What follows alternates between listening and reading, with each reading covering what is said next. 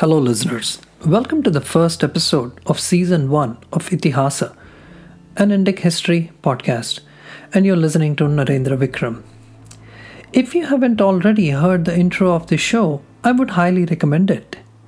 The topic of today's episode is the infamous Battle of Tallikota, which was the beginning of the end for the mighty Vijayanagara Empire. Tallikota is Vijayanagara's Waterloo moment and a watershed event in the Indian history. Let me start the episode with a quote by Nobel laureate V.S. Naipaul from his book A Million Mutinies. I think every Indian should make the pilgrimage to the site of the capital of Vijayanagara Empire, just to see what the invasion of India led to. They will see a totally destroyed town. Religious wars are like that. People who see that might understand what the centuries of plunder and slaughter meant. War isn't a game. When you lost that kind of war, your towns were destroyed. The people who built the towns were destroyed. You're left with a headless population. That's where the idea of modern India starts from. This is what Mr. Naipaul had to say in his book. Vijayanagara's majestic capital was ruined beyond redemption in the year of 1565. Today, you know it as Hampi. To be precise, in the local tongue, it's referred to as Halu Hampi. It means ruined Hampi or wretched Hampi. When a Kannadiga who knows the significance of Hampi utters those words, Halu Hampi, if one is perceptive enough, you should see a tinge of melancholy mixed with warmth. Vijayanagara Empire's Waterloo moment had arrived finally on the open fields of Tallikota. The usually agreed upon date is 23rd of January 1565, a dry winter day. Some historians claim it to be on the January of 26th, which would be really ironic as that's the day celebrated as India's Republic Day. For now, let's run with the most accepted date to avoid some heartburn. On the January 22nd night, Vijayanagara was a mighty empire, and indeed by the end of 23rd, it was a mere shadow of its earlier self. The idea of Vijayanagara was hanging by a thread. When something so big falls, not gradually, but so fast, there are usually not one or two, but multiple shock waves that end up rippling through the fabric of space and time for a civilization and a nation. The fact that many locals in Karnataka still refer to it as Halu Hampi is an indication of that ripple cruising through time. And the reason we are talking about this, 455 years, 3 months after the event, is also the same ripple. The trauma of Hampi's destruction still silently lingers in the hearts and minds of many people in the south. It's like a heart aching for a lover that's separated by time. Events like Tallikota tend to alter the entire course of history like one cannot imagine. Republics, empires, civilizations, city-states, nation-states have always risen and fallen over thousands of years. The fall is usually gradual and slow. Empires rotting away to the tune of their own unique half-life. Let's take the example of Rome, one of the mightiest and advanced civilizations the world had ever seen. It had a jolly good run for approximately 1200 years. But it took around 500 years for it to fully collapse after the seeds of rot were sown. Similar rot too afflicted Vijayanagara silently and took a toll in the end. Now that we have a sense of impact this battle had, let's roll together in the battlefields of Tallikota, now known as Tallikoti, a town that is equidistant from both Hampi and Raichur, probably a tad bit closer to Raichur and a 9 to 10 hour drive from Bangalore. As per many historical sources, the battle had reached fever pitch at Rakkasagi Tangadigi and decisively ended there. These are two small villages 16 kilometers apart on the banks of Krishna River. This is one of the reasons why Battle of Tallikota is also referred to in many sources and discourses as Rakasa Tangadi. even though both the villages are almost 45 kilometers far from Tallikota. This name was even immortalized in 2019 play by the name Rakasa Tangadi by the veteran actor and theatre artist late Girish Karnad. This play was a translation from the Kannada original Rakshasa Tangadi. Now let's look at all the main characters and combatants in this epic battle. On one side you have the Vijayanagara Empire's imperial forces being led by the 75-plus-year-old regent Aliya Ramaraya, his two brothers Venkatadri Raya and Tirumala Raya. And on the opposite side you have a sort of Mahagadbandhan, or a holy alliance of the 5 Deccan Sultans: Hussain Nizam Shah I of Ahmednagar, Burham Imad Shah of Berar, Ali Barid Shah I of Bidar, Ali Adil Shah of Bijapur, and Ibrahim Qutb Shah Wali of Golconda. The Sultan of Berar can be discounted from the battle for all practical purposes, as he was a 4-year-old at the time of the battle and was only providing nominal forces as part of the alliance. The interesting thing is, this coalition had support of the Mudhol Jagir's Ghorpadi clan of the Marathas. Mudhol is a small principality in now Bagalkot district of Karnataka. So there was this contingent of Marathas numbering in few thousands, fighting alongside the 5 Deccan Sultans in Tallikota on that fateful day. It's important to understand that Marathas were made up of different dynastical clans, and at that time weren't exactly a political force to reckon with. They were more like independent feudal lords who worked as professional mercenaries for one prevailing power or the other. The 16th century Deccan and South was a very strange place, a very politically and culturally dynamic age in spite of all the massive fault lines between Hindus and Muslims. Again, this aspect of Deccan history is out of scope of this episode and will be dealt with in detail in one of the future episodes. So the Muslim coalition armies met on the plains of Bijapur and headed towards the Vijayanagara borders in the end of 1564. Interestingly, a few months before the march of sultans itself, Ramaraya was in possession of the crucial intelligence from his spies in the court of Bijapur about the coalition plan to head towards the south by end of November or early December. It was now taken for granted that there was an impending war on the horizon. So on the auspicious Vijayadashami day of 15th September 1564, Ramaraya announced to his nobles and vassals at court in Hampi to gather their forces without delay. The Muslim coalition reached the fortress town of Tallikota near Krishna River on 26 December 1564. Ramaraya was prepared and confident, maybe a little overconfident too. He first sent his brother Tirumala Raya with a large force to guard the crucial fords on Krishna River and prevent the enemy from crossing it.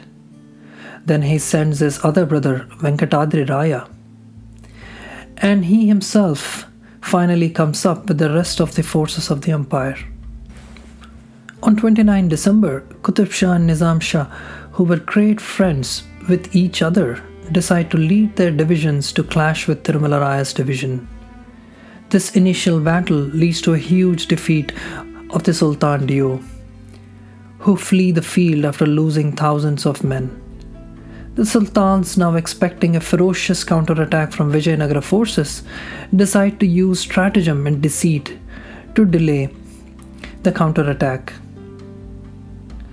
It was pretty much taken for granted that without all 5 of them fighting in unison, they don't stand a chance against Ramaraya. They desperately needed to buy time to regroup and adapt their battle formations.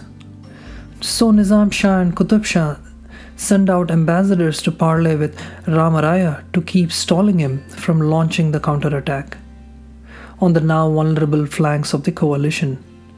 At the same time, Adil Shah sends out false feelers to Ramaraya's camp, indicating that he has decided to be neutral and would not take part in any hostilities being initiated by the alliance. Adil Shah's ruse was extremely successful and Ramaraya takes the bait.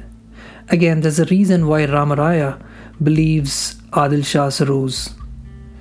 Both these ruses ended up delaying the counterattacks on the weakened flanks of the coalition.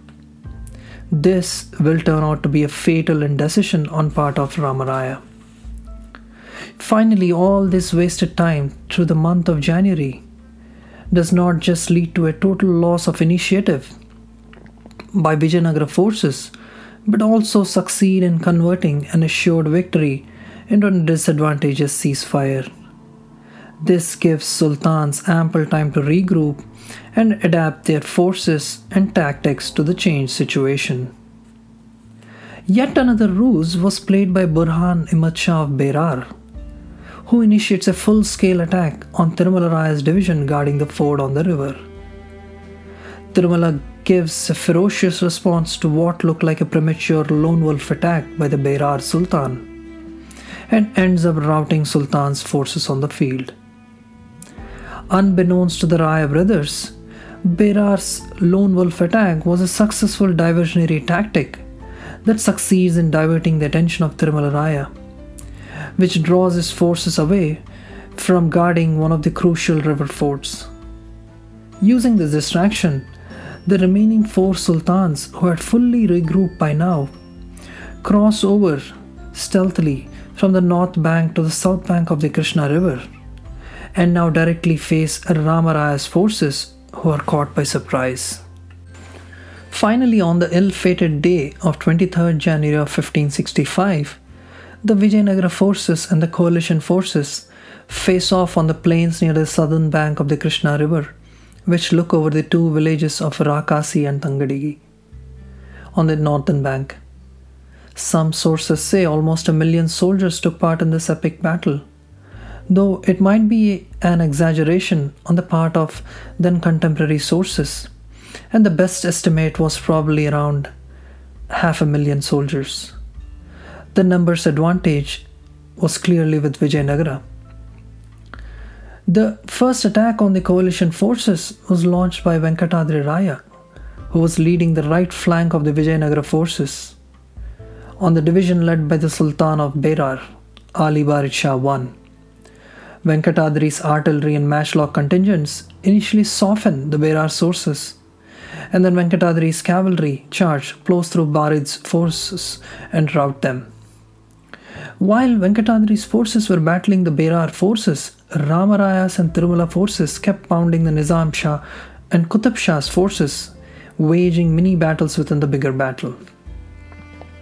There comes a point within the battle wherein Qutb Shah's forces start getting pushed back and are slowly retreating.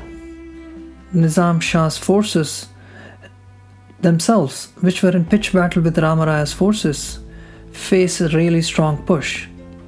But still, he is able to reinforce the other sultans to maintain the coalition's overall battle formations.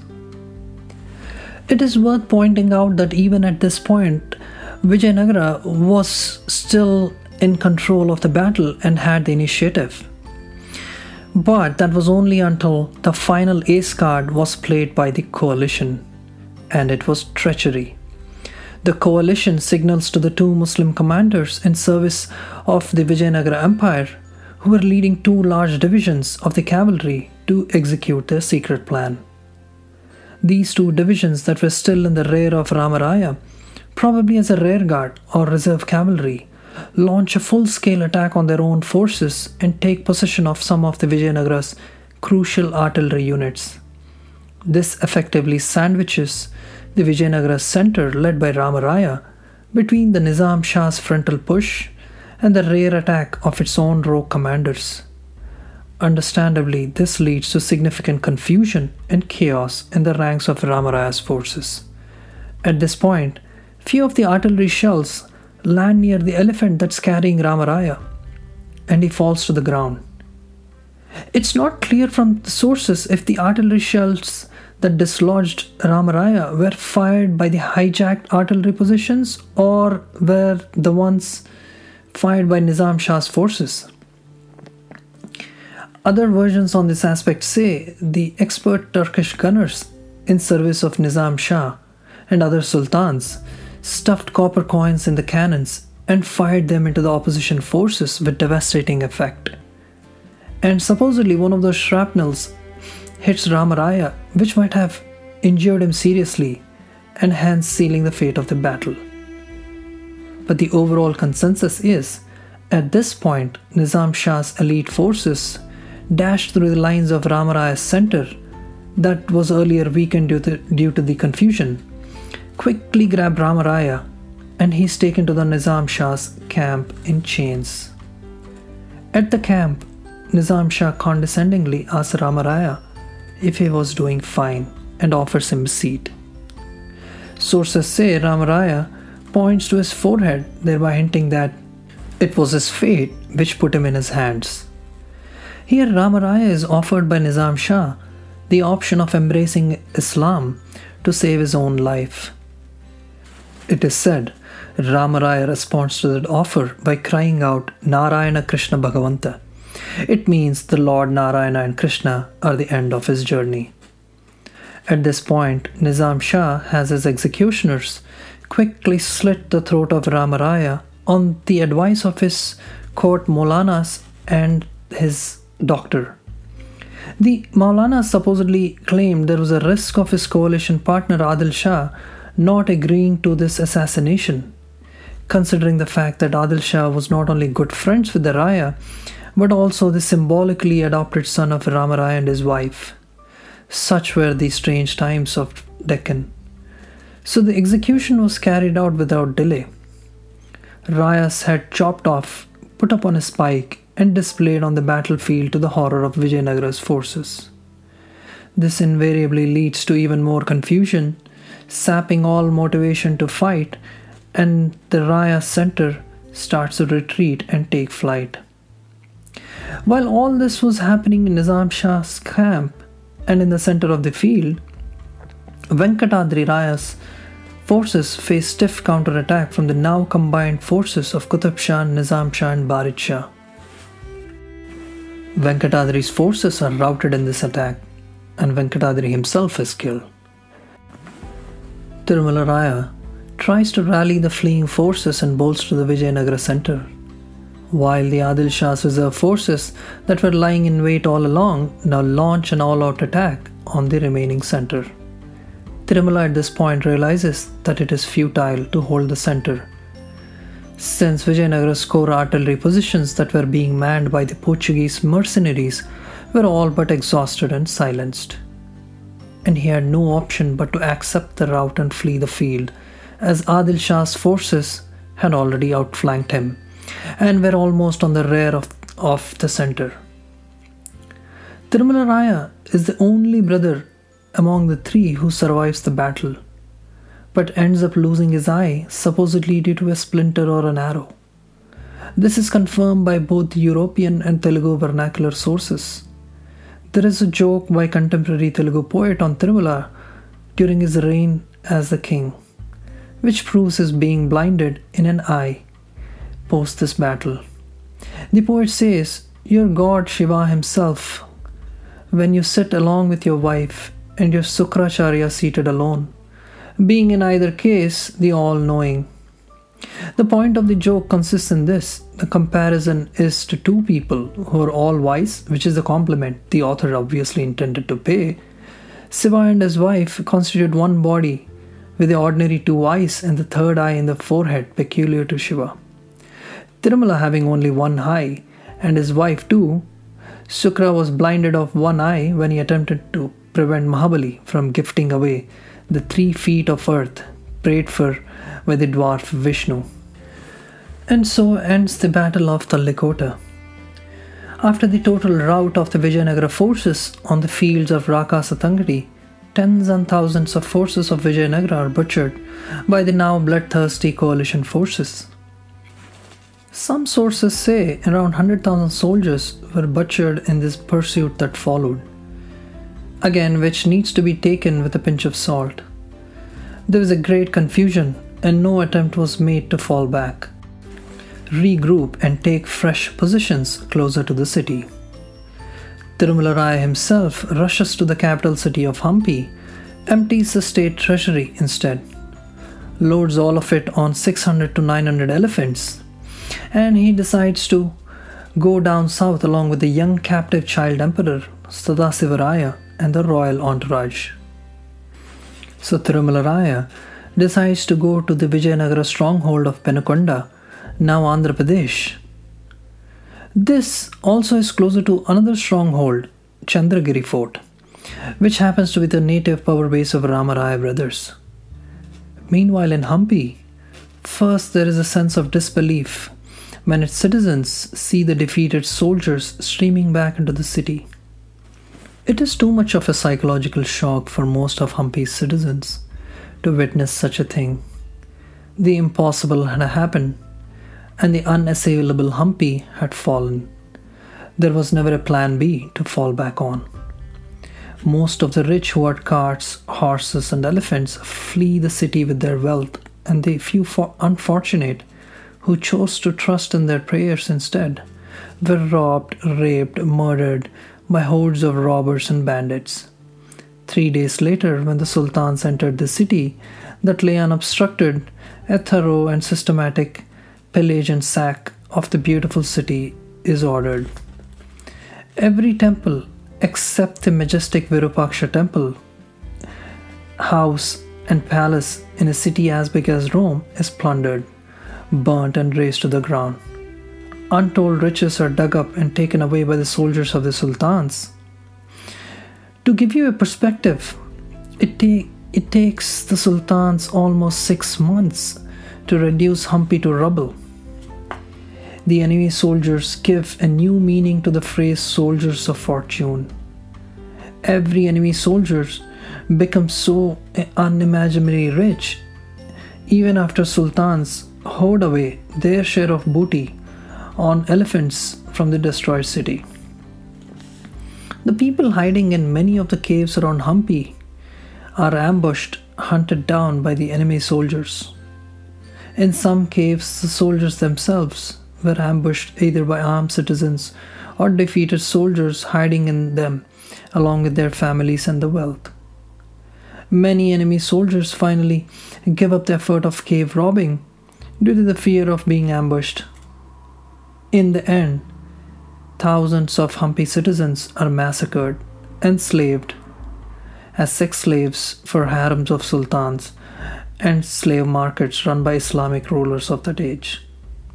Robert Soule, in his 1901 classic Vijayanagara, The Forgotten Empire, sums up the tragic fate handed to the magical city of Hampi in these words: "With fire and sword, with crowbars and axes, they carried on their destruction. Never perhaps in the history of the world had such havoc been wrought so suddenly on so splendid a city. Teeming with a wealthy and industrious population in the full plenitude of prosperity in one day, and on the next seized, pillaged, and reduced to ruins, amid scenes of savage massacre and horrors begging description." This was the description by Robert Soule. While Hampi as such was reduced to rubble, Vijayanagara Empire continued to exist for the next 82 years. The usual narrative of Vijayanagara Empire ending after Tallikota isn't entirely false, but it's much more nuanced than that. It is important to make the distinction that Vijayanagara's ability to call the geopolitical shots with impunity in the Deccan was over after the rout. But it was still a force till early 1620s at least. And the alliance of the sultans itself after Tallikota didn't survive too long. Their old rivalries resurfaced again, and the alliance bit the dust. We will delve into the post-Tallikota Vijayanagara history at length in one of the future episodes. With this, we end the first episode of Season 1, and in the next episode we will delve into the reasons for this infamous defeat. We will also explore the fascinating character of Ramaraya and the entire backstory of events that lead to this epic battle. I sincerely hope you enjoyed this episode, learned something out of it, and are excited to listen to the next episode, which I promise is a gripping political drama in its own right. If you liked what you heard so far, hit that subscribe button, rate the show and leave a review. If you would like me to explore any specific aspects of Vijayanagara, please do write them in the reviews or you can post them on the show's Twitter handle. Once again, thank you for listening Itihasa Podcast. You were listening to Narendra Vikram and see you soon in the next episode.